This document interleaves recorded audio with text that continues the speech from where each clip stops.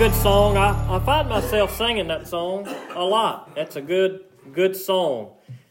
You may have heard of the guy that wrote it, William Gaither. Some of you may be familiar with him. That was actually the first song that really kind of put him on the map. He had written a lot of songs before that song, but in 1964, at a revival meeting that he and another preacher, some other preachers were at, that's what kind of led him to write that song, a discussion he was having with one of the preachers, and he wrote that song, and, well, it became a big success, and everybody kind of knows the rest, perhaps. You've heard of the Gaithers, and it's a lot of hymns that we sing that were written by the Gaithers after that song, but that's a good song. It's a good message in that song, and that's what we're going to talk about today is when we are touched by Jesus, the difference that makes in life. Matthew chapter 20,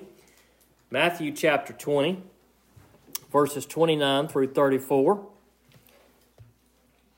You will find quite a few passages in the New Testament where Jesus touches people or where people touch Jesus. We won't look at all of them today, but if you care to research that, you can dig through and find those and learn more about when Jesus touches people. But today we'll look at a few examples, but we'll start in Matthew chapter 20, verses 29 through 34. Let's read through the text and then we'll pray and get started. As they were leaving Jericho, a large crowd followed him. There were 2 blind men sitting by the road. When they heard that Jesus was passing by, they cried out, "Lord, have mercy on us, Son of David." The crowd told them to keep quiet, but they cried out all the more, "Lord, have mercy on us, Son of David." And Jesus stopped, called them, and said, "What do you want me to do for you?" "Lord," they said to him, "open our eyes." Moved with compassion, Jesus touched their eyes. Immediately they could see, and they followed him. Let's pray. Father God, we thank you for this good passage that we see today. God, I pray that today as we're in this place that you would touch us, that you would touch our hearts, dear Lord. God, I pray that you'd help us to be focused this morning for just a few minutes. We're busy, we're stressed, we got things of the world on our mind and on our heart. But God, I pray in these few minutes, God, that through your word, through the love of Jesus and what he did for us, God, that our lives would be touched. God, maybe there's a soul in this room today that has never put their faith in Jesus. God, I pray that you would touch their life today, that they would seek you, dear Lord. That through your word, that you would open our eyes today, just as you open the eyes of these blind men. I pray that you would hide me behind the cross, dear Lord. Take away any pride I may have, any fear I may have, God, so that when I open my mouth, you would do the work today. And may you be glorified by everything that's said and done in this place. And I ask these things in Jesus' name. Amen. Amen. As Jesus began to do his ministry, he did a lot of miraculous things. So it is no doubt that Jesus quickly got huge followings. As people knew who Jesus was and knew when he was going to be around, the large crowds would flock to him and they would follow him. Now, certainly there were plenty of people that didn't like Jesus, didn't want anything to do with Jesus, didn't believe that Jesus was the Son of God, didn't believe that there was anything special about him at all. But we see from the text that there were plenty of people who did know there is something special about Jesus. And many people were like these blind men, that when they heard that Jesus was coming through, they called out to Jesus, "Jesus, Son of David, help us." Now we see that phrase, Son of David, used here a couple times. That probably brings us back to the Old Testament, to the passage that says David's going to have a son that's going to sit on the throne forever. And that was certainly a foreshadowing of Jesus, pointing us forward to a descendant of David that was going to come and be the Messiah. And that was Jesus. And so it's probably likely that as these men used the term Son of David, that they probably believed that Jesus was that Messiah that was spoken of in the Old Testament, that he was the one who was to come. And they called out to Jesus, "Jesus, would you heal us?" That's what we see in our text today. And when Jesus stopped and asked him, he said, "What do you want me to do for you?" And they said to him, "Open our eyes." They wanted to be able to see. Can you imagine going through this world and not being able to see? That would come with a lot of difficulties. As we begin to get older and our eyes begin to decline and we can't see as good as we used to, even bad vision is difficult. And can you imagine what it would be like to have no vision whatsoever? And when these men heard that Jesus was coming through, and no doubt they had heard and known of the things that he could do, they hauled out to Jesus, "Lord, would you open our eyes so that we may see?" Now, I don't know if anybody in this room is blind today physically, but I know that spiritually speaking, we need the Lord to open our eyes.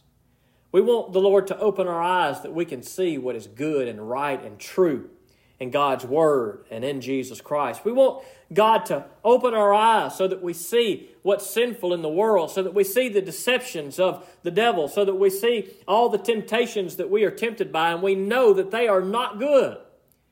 We want God to open our eyes so that we can see. And apart from Jesus Christ, apart from the Word of God speaking the truth and telling us what God wants us to know, we walk in blindness. When we walk in sin, when we live by the sins of the world and do the things of the world, we are, in fact, walking in blindness. But God does not desire for you and I to walk in blindness. He wants our eyes to be open. He wants us to be able to see and know what is good and right. And so what about you today? Are you walking in the light of Jesus Christ? Have your eyes been opened? Or are you walking in darkness? If you've ever got up in the dark and tried to walk when there's no light whatsoever, you stumble all over the place. You stumble into things. You stump your toe.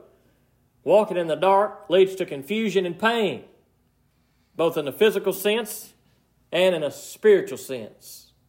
But God desires to open our eyes. And how can God do that? He does that through Jesus Christ. And so we come here every week. And hopefully throughout the week you read God's Word on your own. And what do we see in God's Word time and time again in the New Testament? We see Jesus who comes and He heals people. And He opens the eyes of the blind. We see that Jesus is the Son of God that died on the cross so that we could be forgiven. And God shows that to us because He wants to open our eyes. And how are our eyes open? They are opened through Jesus. And so when you hear the Word of God and when you read the Word of God and when the Holy Spirit works on your heart and convicts you and you know you're a sinner and you need to be saved by grace that can only be obtained through Jesus Christ, what is your response when Jesus comes near you? Now, for these men, Jesus physically walked near them. Well, for you and I, Jesus is not physically walking near us, but He is near us every day. Every time that we read the Word of God and hear the Word of God, the kingdom of God has come near. The question is, have you entered into the kingdom of God? What is your response when Jesus comes near to you through the Holy Spirit and through the Word of God? When you feel those convictions, what is your response? Is it to continue to live in blindness? Is it continue to live in sin? Do you feel Jesus and run the other way? Or do you experience Jesus when He comes near to you? And do you call out to Him and say, "Jesus, Son of David, would you open my eyes?" That's what these men did. When Jesus came near to them, they said, "Jesus, would you open our eyes?" And that needs to be what we do. When we encounter Jesus through His Word, we need to say, "Jesus, open our eyes so that we may see." And what does Jesus do? We see this often in the text. In verse 34, moved with compassion, Jesus touched their eyes, and immediately they could see, and they followed Him. Jesus is so good. Jesus is so good that when we seek Him, when we come to Him, when we confess our sins to Him, when we say, "Lord Jesus, heal us," He is so good. He is waiting for us. He's waiting for you to do that today. If you've never put your faith in Jesus, He wants you to come to Him today. He wants you to know that He has the power to heal and He has the power to forgive. And He is the only one that can do so.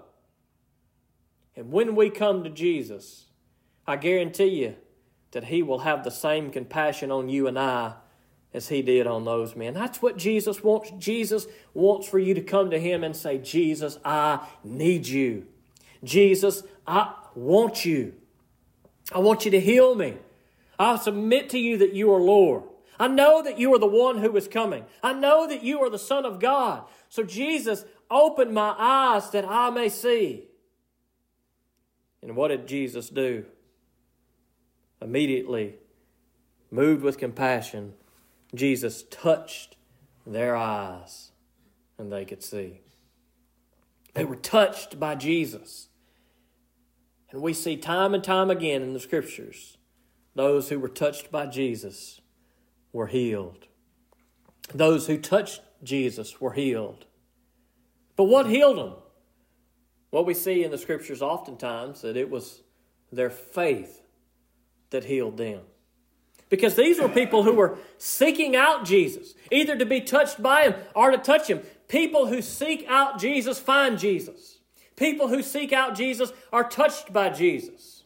Jesus has already came to seek you out when He came in this world, when He came and gave His life on a cross so that we could be forgiven. Jesus has come to seek you out. Now will you go and seek Jesus out? He's here before us in the text, in the pages of Scripture, with His love and His mercy and His grace and His compassion and His desire to heal you.